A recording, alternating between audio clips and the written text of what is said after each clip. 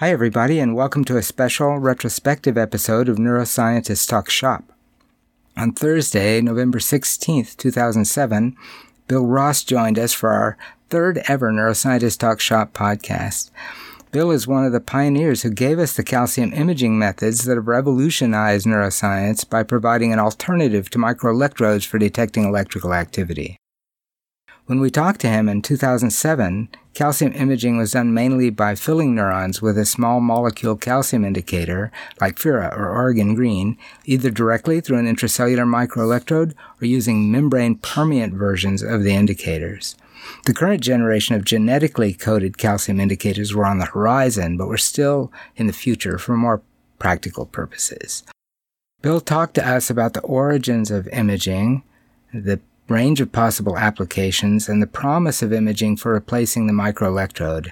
The podcast was hosted by Salma Karashi, and Salma starts by asking Bill what motivated him to get started on calcium imaging.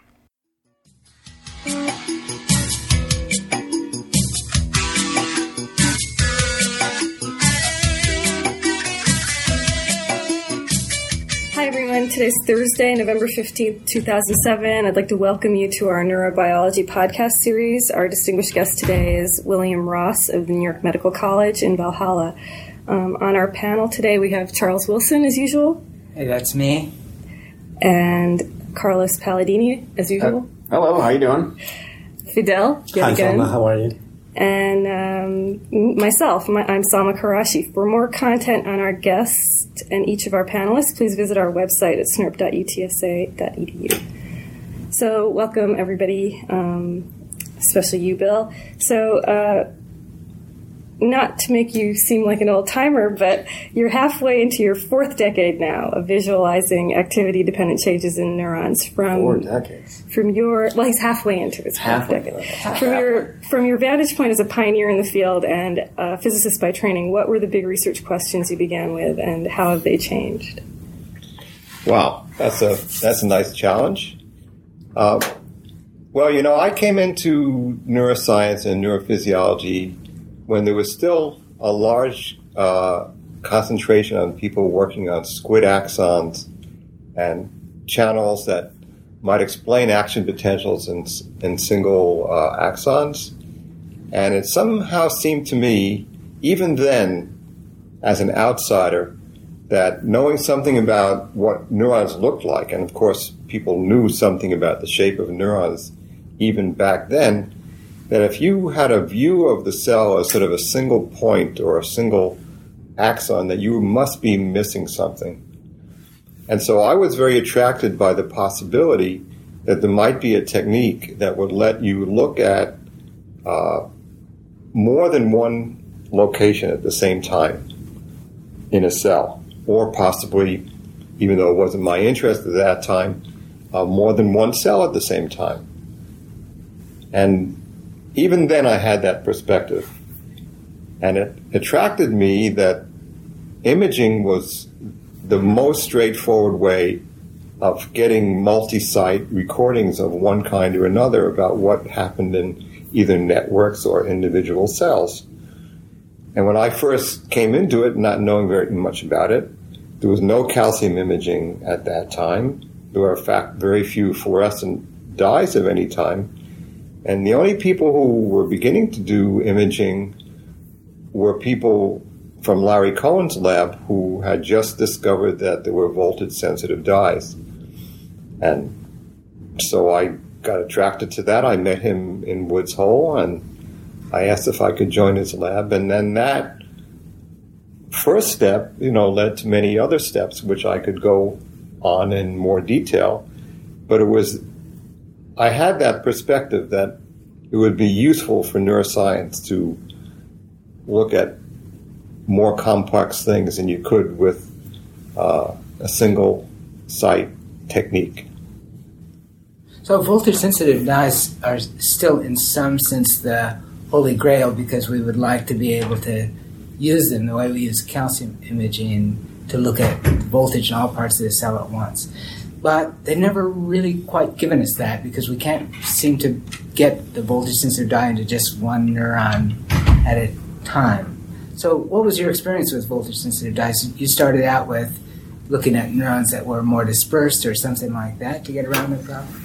Well, everybody has their own individual stories, and then there's sort of the big story, and then there's this story that's under the table.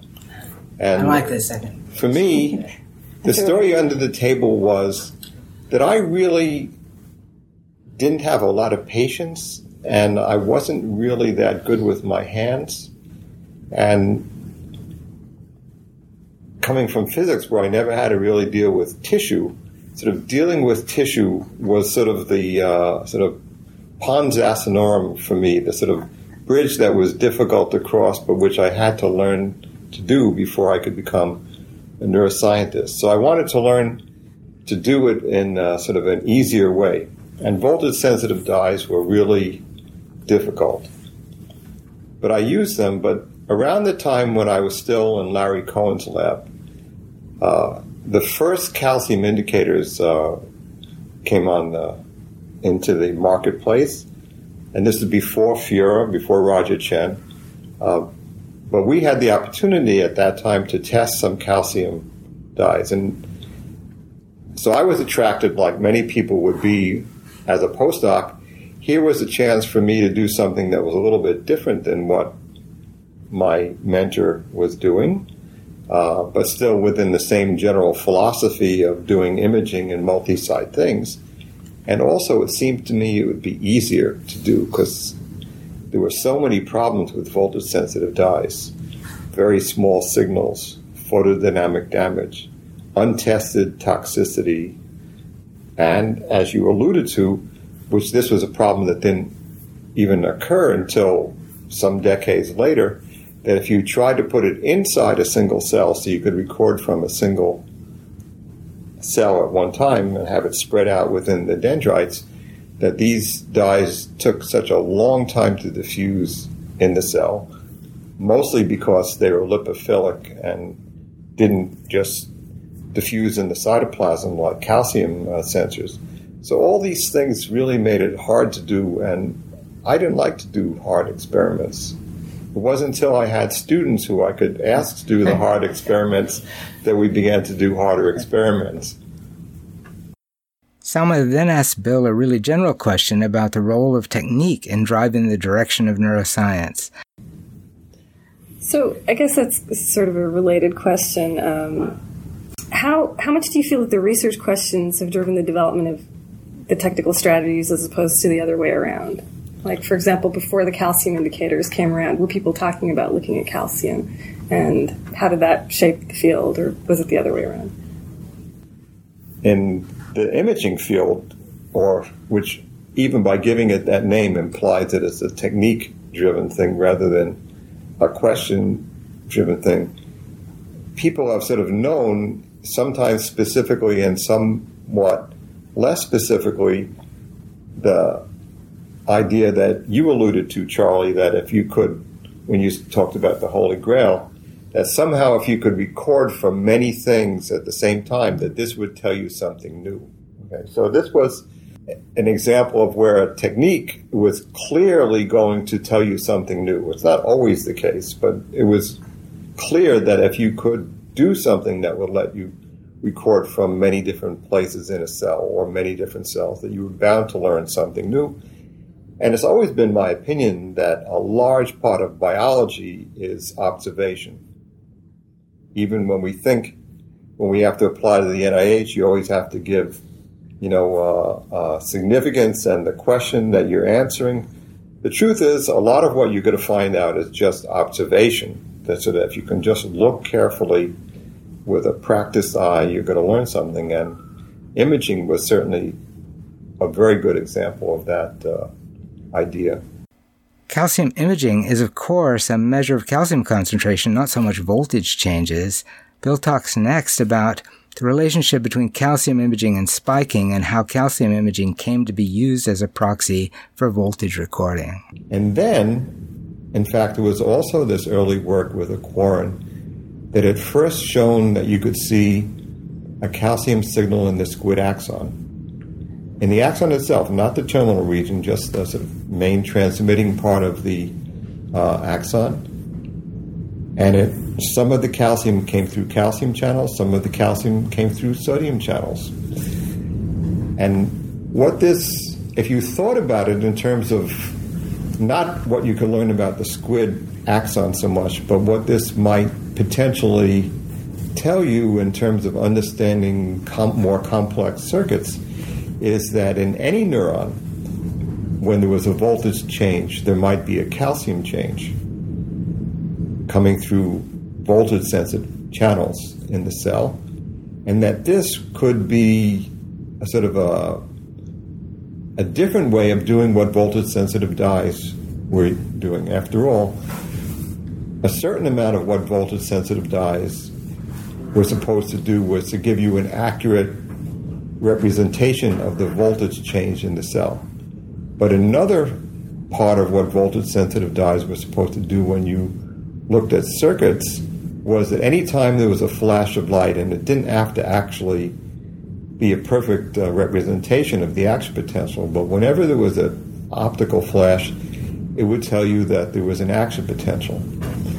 And in a similar way, calcium change, even though we all know now that the time course of a calcium change from an action potential doesn't in any way resemble the time course of the voltage change of an action potential. But it could, if you detected this single flash from calcium, it would tell you that an action potential occurred. And we sort of were aware of that possibility almost right from the beginning, okay, that it could be potentially an indicator for electrical activity as well as telling you something about signaling in cells where calcium was the important signaling molecule. So right from the beginning, we knew both of these pathways could be explored. Of course, it took a long time before many of the fruits of these ideas developed, but we knew even then that calcium could be used in many different ways if you could image it. I mean, the imaging of calcium could tell you many interesting things. Bill then talked for a while about the buffering effect of calcium indicators. This is a practical problem with this method, and it's the way that measurement of calcium disturbs calcium concentration. This continues to be an issue for everyone using calcium indicators for any purpose. So one of the interesting things about calcium as a signal in the cell is its slow dynamics compared to action potentials. So in a way, if we're interested in calcium signals as just a way of telling when action potentials happen, they're imperfect because they last so much longer than action potentials do. But the fact that they have this long time course means that calcium can sort of represent the history of neuronal activity for other processes inside the cell. And many people have been excited about that, and there's been this sort of notion that calcium concentration encodes firing rate in the sense that it provides a variable that the cell can monitor if it wants to. That's exactly right. But this particular idea, which I think is true to some extent, has been a little bit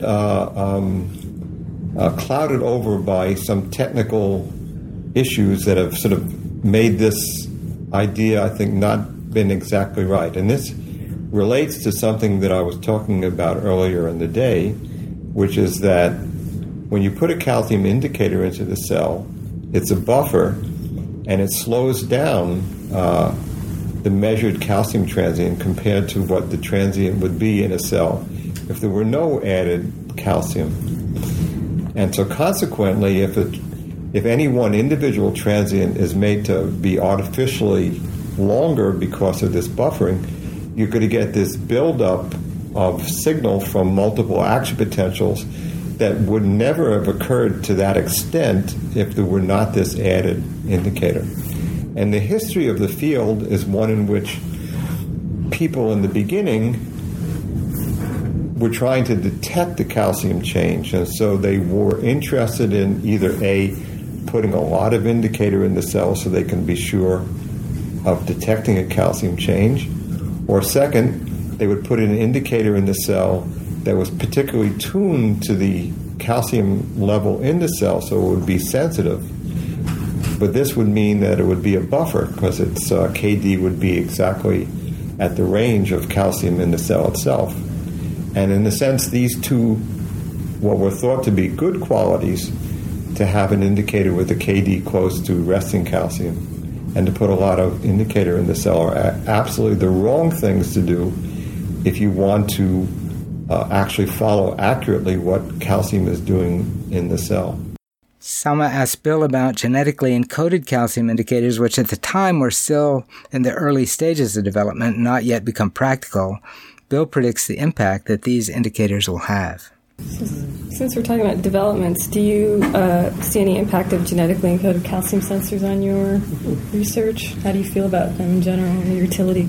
Well, if there's ever something that's really sexy in neuroscience, is genetically encoded indicators, and but it's an elusive goal. I would say that in terms of genetically encoded indicators for function, like calcium or chloride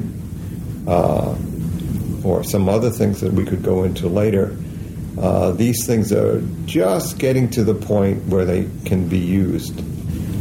In addition, some of these genetically encoded indicators are nonlinear because they might require two calcium ions to bind, and so they'll have a kind of a sigmoidal response. So these are defects of a certain kind. So you really don't see them being used very much in a practical manner. There are not very many papers that use them. There are a few papers that have found sort of special situations where the properties that I mentioned, that is, their weaker signal and nonlinearity, really don't matter that much. But in terms of recording from neurons, like most of us have done with ordinary calcium indicator dyes, it's still something on the horizon. But having said that, I mean, I'm as attracted to something sexy as anybody else, and there's going to be great opportunities for these indicators and this approach to be improved, and we all expect it's going to make a tremendous impact. Why? For several reasons. First, you can load them into many cells. Second, with the right promoters, you can put them into only certain subsets of cells. And third, with the right promoter, you can have them only appear at certain times in development. These are sort of very obvious statements, but there's no question that the ability to do that will have a big impact on interpreting the experiments. In addition to calcium imaging, Bill pioneered the use of sodium indicators, which in some ways ought to be better for measuring electrical activity than calcium. Bill addresses the benefits and challenges of sodium imaging and its promise as a measure of neuronal activity, and why that promise has still not been exploited. Since we're talking about sodium, I think it's probably worth it to just look at the history of that a bit. So you were the first, I think you and David were the first to demonstrate that sodium transients could be visualized in vitro. And so in the 15 years since, only a handful of people have demonstrated successfully that it can be done, and it hasn't really been used on a large scale. So what are the issues that have impeded its popularity? I think it might be worth talking about as a research tool in general. So. And what's changed, I guess, now that it's... Well, it's hard to say for sure because I can't put myself in the minds of other scientists. But as Torsten Wiesel, one of my advisors at a certain point in my scientific career, pointed out to me, he says, scientists are driven by fashion as much as anybody else, and measuring sodium has never really been in fashion. My own speculation, and it's purely speculation, is that this is for two reasons. One is that it is harder to do to make measurements of sodium concentrations in cells given the current level of indicators that are available. Of course, this is a bit,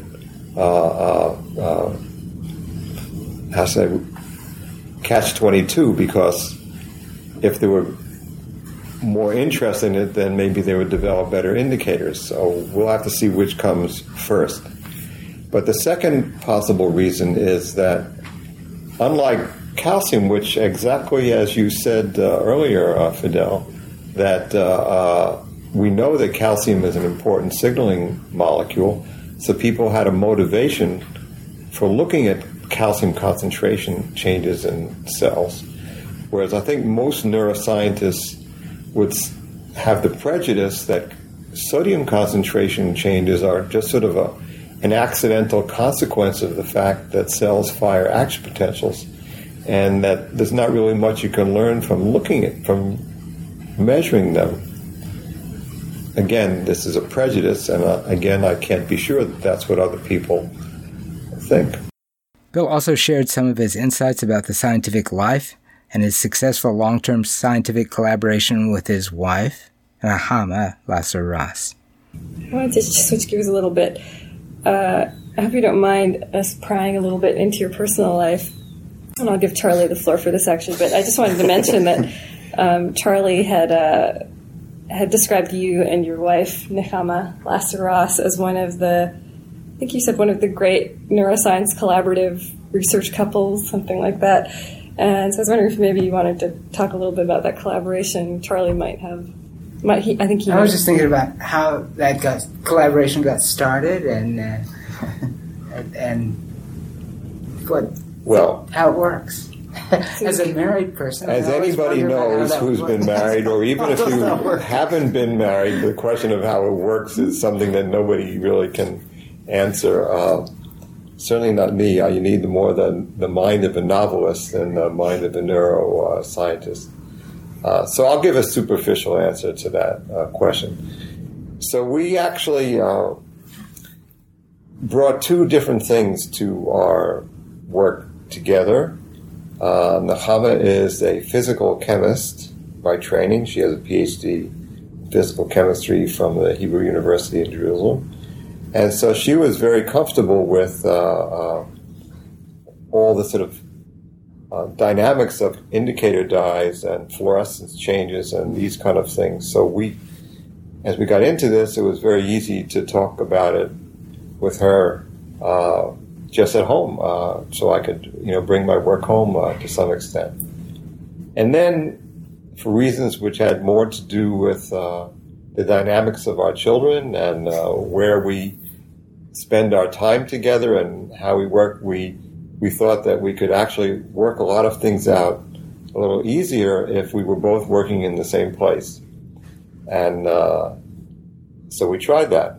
And like any long-term relationship, working or otherwise, it has had its ups and downs. And after a while, you develop a set of parameters and working relationships that try to keep things going forward. But mostly we each bring sort of different backgrounds and talents to the work together. And it's been fairly fruitful, like you said.